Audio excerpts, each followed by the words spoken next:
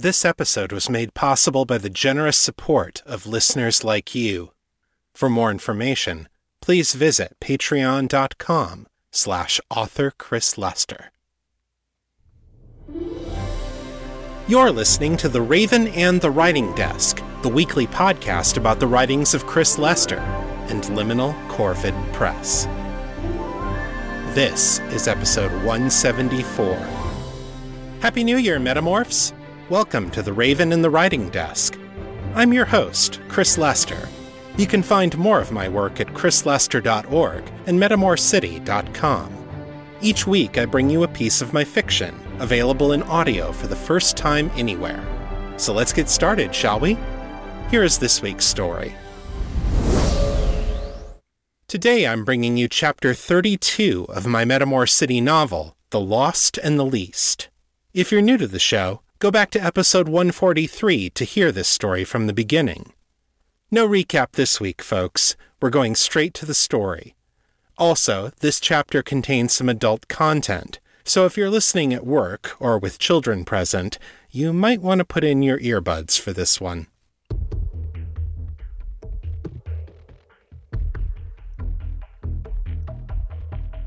The Lost and the Least, a novel of Metamorcity.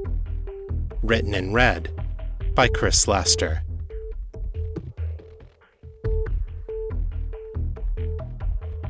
Chapter 32, Tuesday, May 22nd.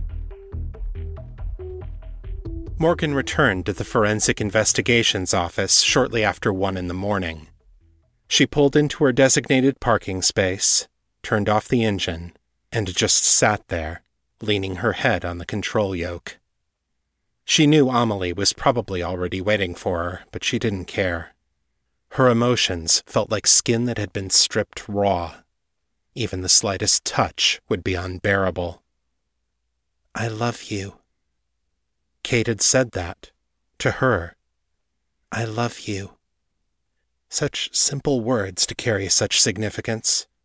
They were the words Morgan had been aching to hear from Kate for more than 2 years. "You idiot," she told herself. "That wasn't what she meant, and you know it."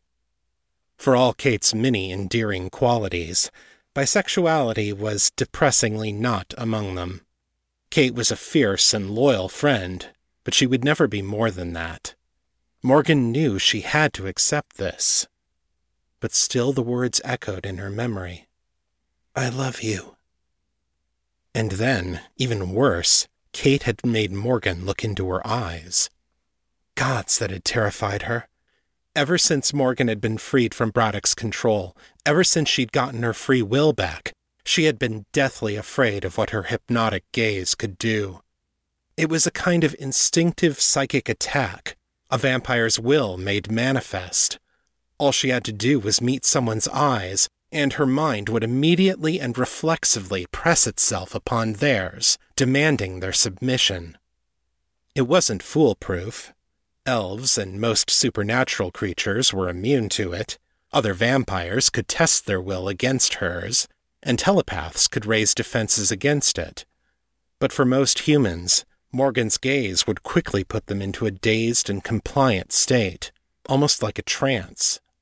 She had used it on occasion, to scare rookie cops into being more careful, or to nudge truculent bureaucrats into cooperating with her. And in the privacy of her bedroom, when she let her darkest fantasies come out to play, she had imagined using it to do more. Just a few little hypnotic suggestions for her dear friend Kate, gentle nudges to make her more open to new thoughts, new ideas, new experiences. She would never do it, of course. She told herself this over and over again. She loved Kate, and using her powers to manipulate her in that way would be wrong. But it wouldn't hurt anyone to imagine it, would it? The fantasies grew in the months after her transformation, becoming more elaborate with repetition. She would picture a late night together in her apartment, a bottle of wine loosening inhibitions, and Kate deciding to act on those new thoughts for the first time.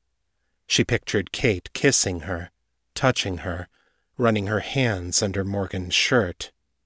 She closed her eyes and saw Kate lowering her head between Morgan's legs, sucking on her clit, running her tongue over Morgan's soaked labia, and discovering to her astonished delight that she enjoyed it more than anything. Morgan would play these fantasies through her mind over and over, masturbating furiously until she came moaning Kate's name. Then, filled with equal measures of shame and longing, she would fall into the dreamless death sleep of the undead. The power of those fantasies haunted Morgan. They were a message from the deepest recesses of her own withered heart, and she hated herself for wanting them. Whenever Kate was around, she was doubly careful of where her eyes were pointing. She couldn't risk drawing Kate into a trance, even by accident. Like a recovering alcoholic, the best way to stay on the wagon was to never take that first drink. But then, when Kate actually invited her to do it there in the skimmer, her resistance had crumbled almost immediately. Nearly 2 years of fighting temptation, gone like they had never happened. She had let her vampire psyche off its leash, let it throw itself against Kate's mind, and try to bring it under her control. All she'd had to do was not look, to refuse Kate's request and explain why she couldn't do it. It was, to use one of her favorite puns, dead simple. But Morgan had looked. And for some reason it hadn't worked. Kate was immune. Thank all the gods she was safe from the syndicate. She was safe from Morgan. But what if Kate had been wrong? What if Morgan had been able to break through whatever mystical defenses she had? What if Morgan had found herself facing the object of her fantasies? Kate sitting placidly before her, open, submissive, and suggestible. What would Morgan have done then? She wanted to believe that she would have done nothing, that she would have turned away, broken the trance, and gotten the hell out of there until Kate learned to be afraid of her again. But there was another part of herself that wanted something else, and Morgan had been feeding it with fantasies for 2 years. Suddenly, imagining felt a lot more dangerous than it used to. Not for the first time, Morgan felt like she was at war with herself. 2 sides of her soul in conflict. Human and monster, light and dark, lover and predator. And she did not know which one would win. "You got lucky tonight," she told herself bitterly. "Someone handed you a drink, and like an idiot, you took it. It turns out the drink didn't have any alcohol in it, but you didn't know that when you said yes. You're just as guilty as if you fell off the wagon. You're just the only one who knows." Morgan wondered if she was really a better person than Malcolm and his ilk. She wondered if a vampire could be a good person, or if Mother Lilith had made them this way, broken, greedy, and depraved, so they would never get too close to the humans who were supposed to be their prey. She wondered if Kate would still love her, even as a friend, if she knew about the darkness inside her. Knuckles rapped lightly on her driver's side window. Morgan wiped her eyes and looked up at Amelie. The other woman was watching her through the glass with an expression of concern. Morgan opened the door. "Sorry I'm late," she said, her voice low and rough from crying. Amelie let her climb out of the skimmer, then put a gentle hand on her shoulder. "Morgan, dear, what's wrong? What's happened?" Morgan shrugged off the hand and shut the door. "I don't want to talk about it." She started walking for the stairwell, not waiting to see if Amelie would follow. They made their way down to the morgue in silence. Once they were behind closed doors, Morgan explained what they had found at the house of Nevinard Leto, including the 5 dead cultists who had erased any arcane signatures from the premises. "I'd like you to have a look at them, if you would," Morgan said. "See if anything about them draws your attention." She refrained from saying anything more, so as not to bias Amelie's observations. Amelie waved a hand in invitation. By all means. Morgan first pulled out the racks that held the 5 bodies. They were still in much the same state that Morgan had found them. There hadn't been time yet for any autopsies. Amelie closely examined each of the faces in turn, a slight frown creasing her brow. Morgan followed at her elbow, saying nothing. When Amelie came to the female cultist, she stopped. I know this one. This is Lorelei Trent. Morgan frowned and looked closer. Is it? House Trent had never been part of her family's social circle. She knew that Lorelei was one of Baron Trent's 6 daughters, but she doubted if they had seen each other in person more than 5 times in their lives. Without question, Amelie said. I spoke with House Trent last year about hosting a benefit dinner for the church. Lorelei was memorably opposed to the idea. Morgan went over to her office and woke up her computer. She did a quick WorldNet search on Lorelei's name. The images that came up did indeed look like the woman on the rack.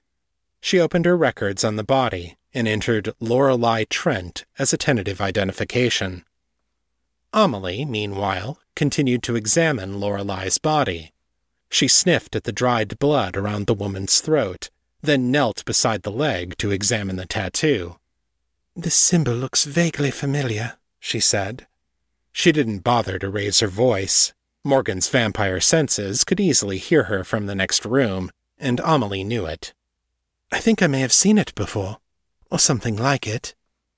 The others all have it as well, Morgan said. Indeed.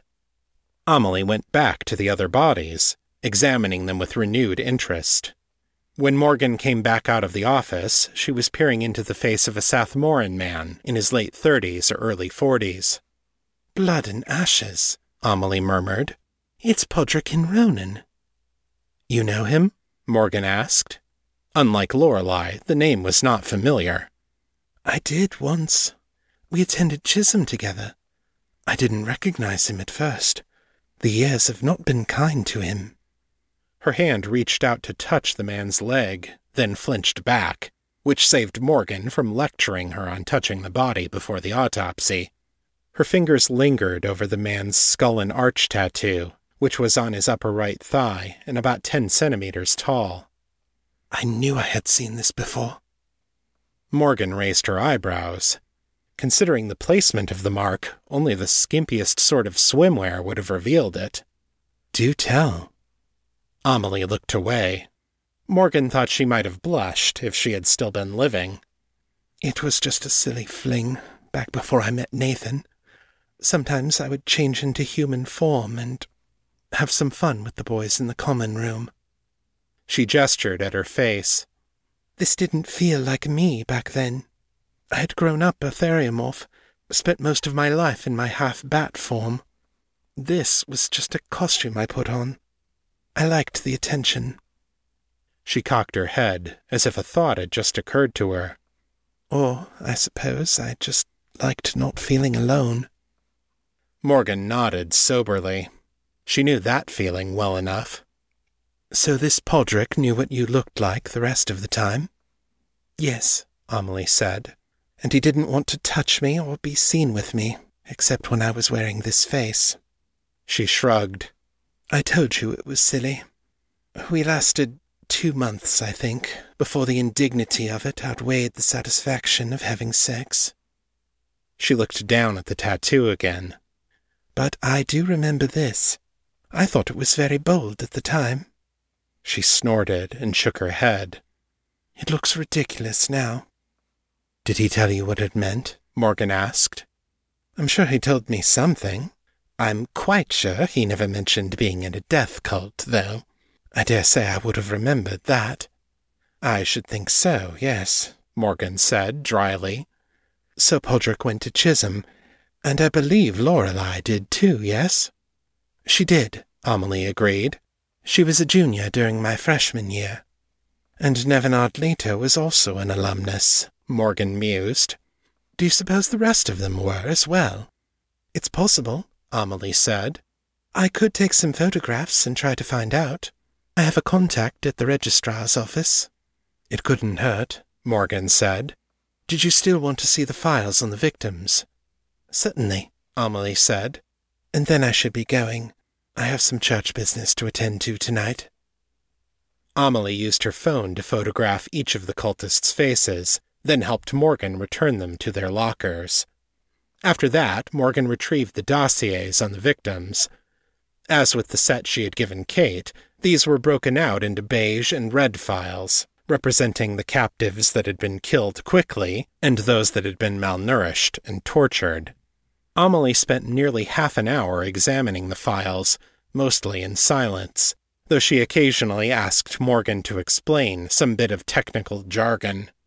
At last, she slid them back into their separate stacks and handed them back to Morgan. I'm afraid I don't see anything that would explain the connection between these people, Amelie said regretfully. None of them have had any dealings with the White, as far as I know. Sorry, my dear. It's all right. It was a long shot in any case. And I'd say you more than made up for it by identifying 2 of those bodies. I'm happy to help, Amelie said, bowing briefly. I'll let you know if I learn the identities of the others. In the meantime, you're wise to investigate the Chisholm connection. Any place that draws together that much wealth and power is likely to breed all sorts of conspiracies. Morgan smiled ironically and bowed in return. In that, Amelie, I feel we have little room to criticize. Michael turned over in his bed again. The numbers on the clock burned bright green in the darkness. 4:21 a.m. He had lost count of how many times he had woken during the night. His mind kept returning to that alley in Soulshore, and to the one on the street where all this had started for him. The Forest of the Lost. Every time he thought about what Pamela and Lisa had said, it haunted him. Someone is deliberately making people die, terrified and alone. Why? It was possible, of course, that there wasn't a practical reason. Some people just liked having power over others. It was a means to prove their own dominance, the control they had over their victim's life. Making their victim feel pain and fear was a means of gratifying their own twisted psyche. But that didn't feel right for this case. A killer who toyed with his prey like that was usually solitary. The fantasies they acted out on their victims were intensely personal. These murders had been committed by a group. There was one reason a group might want to terrorize a victim before killing them: hatred. If the killers shared some kind of unifying racial, class-based, or religious prejudice, they might be motivated to act out their bigotry against members of the group they hated. That might explain the targeting of the street rats, but it would not explain the most dramatic cases, the so-called red files, where the victims had been confined and tortured. Those victims had come from all walks of life. There was another problem with that theory, too. Hate crimes like that were acts of uncontrolled rage. The bodies should have been beaten, their bones broken, their internal organs crushed. Sexual violation, either before or after death, would also be expected. Carefully draining the blood from the victim, while making it look like a vampire attack, wasn't something the perps would do in a situation like that. No, Michael was sure this was something different. The murders had been committed in a ritual way, surrounded by arcane trappings. That suggested that there was a practical reason for instilling as much fear as possible. Unfortunately, Michael knew next to nothing about magic, so he had no way of guessing what that reason might be.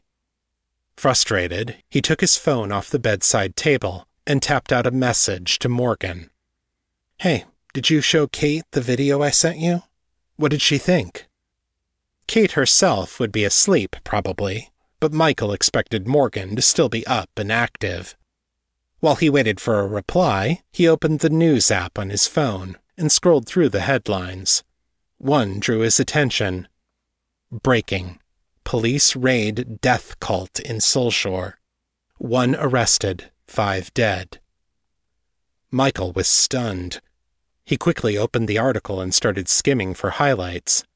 As he'd suspected, the police in question were from SID. The reporters didn't have much information on how the police had found the suspects, but if they were already acting on information from the body in Soulshore, then SID had moved faster than Michael would have thought possible. His phone chimed as a message from Morgan popped up. She saw it, and it helped, but then we had a lucky break, and she hasn't had the chance to follow up on it.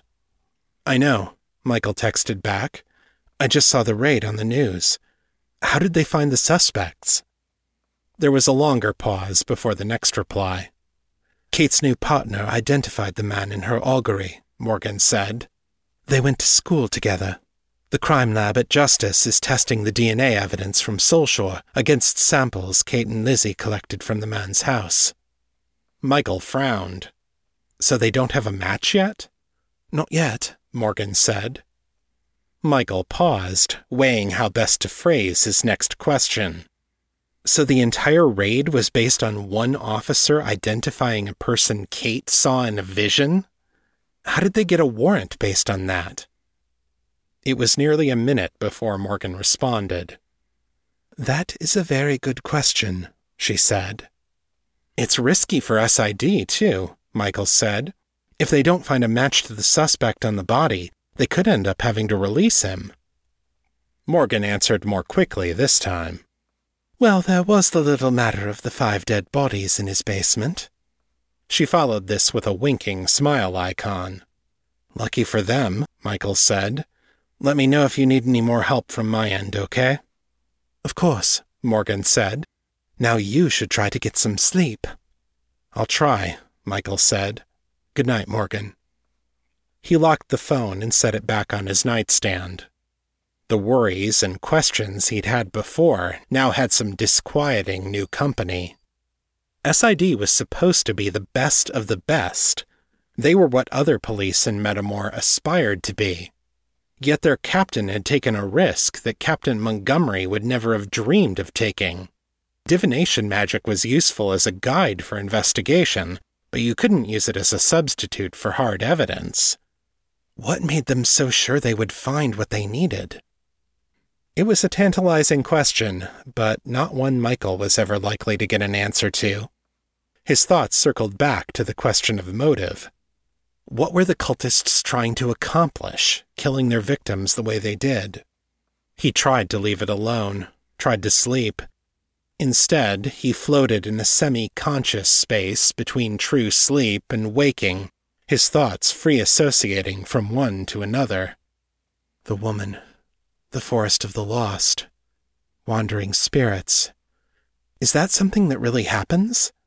Can your ghost just get lost? What would that mean if it did? There were a lot of dead people in those files. What if more of their spirits are lost? What if they're all lost? That thought worried him enough to nudge him back toward wakefulness. He picked up the phone again and opened the WorldNet browser. He typed in "lost ghosts" and pressed the button to search. Hundreds of search results came up. The top result was a paid listing. Understanding Haunts. Lothanasi Order. While human spirits do not become ghosts, there are real supernatural entities that can be mistaken for human. Learn the different types of haunt phenomena and how to protect yourself. Michael skimmed briefly through the Lightbringer's site, but it was mostly concerned with protecting people from mischievous fairies and Daedra pretending to be ghosts. The Lothanasi seemed to take it as a given that human ghosts were not real, but it was unclear why they dismissed the possibility out of hand. The second listing was also a paid spot, and while it did not mention the Lightbringers, it seemed to be written in response to them. Ghosts are real. Do you feel haunted? Have you seen or heard things you can't explain? Do you want real answers? In-depth, honest investigation of paranormal phenomena. Reasonable rates. Discretion guaranteed. Skeptical, Michael clicked on the link. The site that loaded was for a paranormal investigator named Abby Preston. She claimed to be an Esper and a telepath, and if her testimonials page was to be believed, she had hundreds of satisfied customers. Most of the quotes gave only first names, though, so it would be hard to verify whether they were legitimate. Michael went back to the search results and continued looking. He found a discussion forum that seemed to function as a support group for haunting victims. As he scrolled through the listings, Michael noticed that a large number of new discussion threads had been started in the last 2 months, around the same time that the kidnappings had begun. Ghost sighting in Lower West Side. My mother disappeared last week. Tonight I saw her in my room. 3 revenants near 53rd Street ley line. Crying ghosts at St. Teresa's. Am I going crazy or am I haunted? Most of the threads had respondents who had themselves experienced similar phenomena.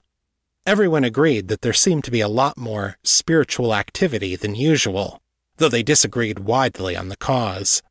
All were scornful of the Lothanasi's official "ghosts aren't real" explanation. Michael thought about posting a thread of his own, asking for information on the Forest of the Lost and how people became ghosts. He had trouble deciding how to phrase his inquiry, though. He couldn't give away any details of the investigation, nor could he tell people that he was a police detective. Without that context, his questions came off sounding nosy and intrusive, like a curious outsider pushing his way into a private meeting. Eventually, he gave up and put the phone back on the nightstand. Still, he reflected, his late-night research had confirmed 2 important details. First, there seemed to be a lot of people in Metamore who had seen ghosts. And second, the Lightbringers weren't taking their stories seriously. Which means that if there is something bigger going on here, he thought, the Lightbringers aren't going to see it. Not until it's too late.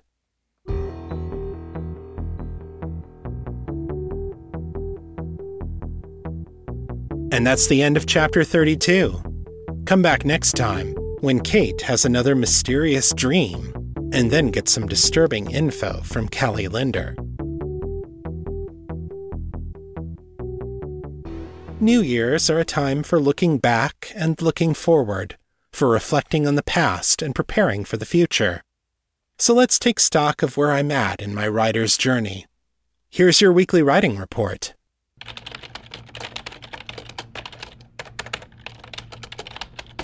I wrote 4,262 words this week, over the course of 6.25 hours, for an average writing speed of 682 words per hour. As of Friday night, I have gone 91 days without breaking my chain. I've just finished Chapter 13 of Homecoming. The problems the characters have made for themselves are starting to pile on top of each other, and the stakes of failure are escalating. I'm finding it easier to write more words in a session now, and I'm not sure if that's because the plot is accelerating or just because I'm getting back into practice. The manuscript is currently just shy of 39,000 words. Looking back at the month of December, I wrote a total of 14,036 words in 20 days, averaging 702 words per day. That's down a bit from November, but higher than October, or any of the 12 previous months before that. Out of the 44 months since I started doing this, December 2018 ranked 25th in overall word count. I spent 21 hours writing last month. Compared to November, my word count decreased by 25%, and my writing time decreased by 23%. For 2018 as a whole, I wrote a grand total of 92,685 words. That's a big drop compared to 2017, when I wrote 199,000 words, or 2016, when I wrote 220,000 words. It's even lower than 2015, when I didn't start writing until May and still managed to write 173,000 words. On the other hand, 92,000 words is the length of a good-sized novel, so even in a year when I spent half of it feeling uncreative and discouraged, when I didn't hit my writing stride until the last 3 months of the year, I still wrote a novel's worth of new material. I have to admit, I found that genuinely surprising, and also encouraging. Looking ahead to this year, I want to bring back the goal of writing 6 days a week. I've let that goal slip in the last year, spreading out my podcast production over more days and losing writing time as a result. I realize that my schedule varies from week to week, and sometimes I'll have to move things around, so I'm going to state my goal this way. For 2019, I want to write at least 24 days out of every month. I'll let you know how I do with this as we move forward.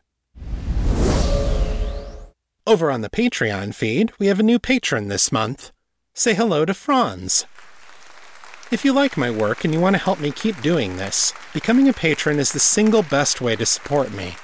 For just $3 a month, you get early access to bonus art, sneak peeks, cover reveals, and other cool stuff. Plus, every patron gets my behind-the-episode audio commentaries and special Metamor City art by talented artists like Carol Foote and Ben Clifford. That's at patreon.com/author Chris Lester. Head on over, take a look at the reward levels, and make a pledge today. And if you're already a patron, thank you so much for your support.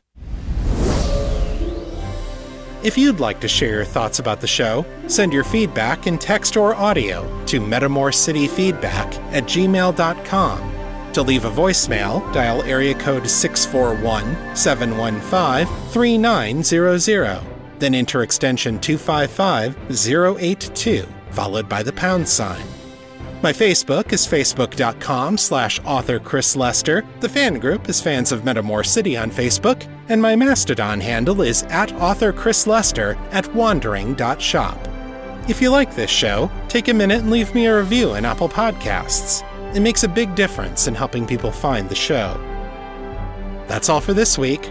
I'll be back next time with more fiction, fresh off the writing desk. Until then, keep it on the bright side. This is Chris Lester, signing out.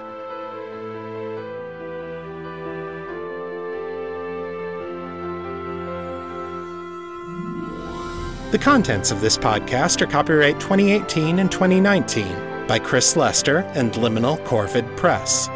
The show is released under a Creative Commons, Attribution, Non-Commercial, No Derivatives license, so don't change it, don't sell it, but feel free to share it all you like. For more information about this license, please visit creativecommons.org.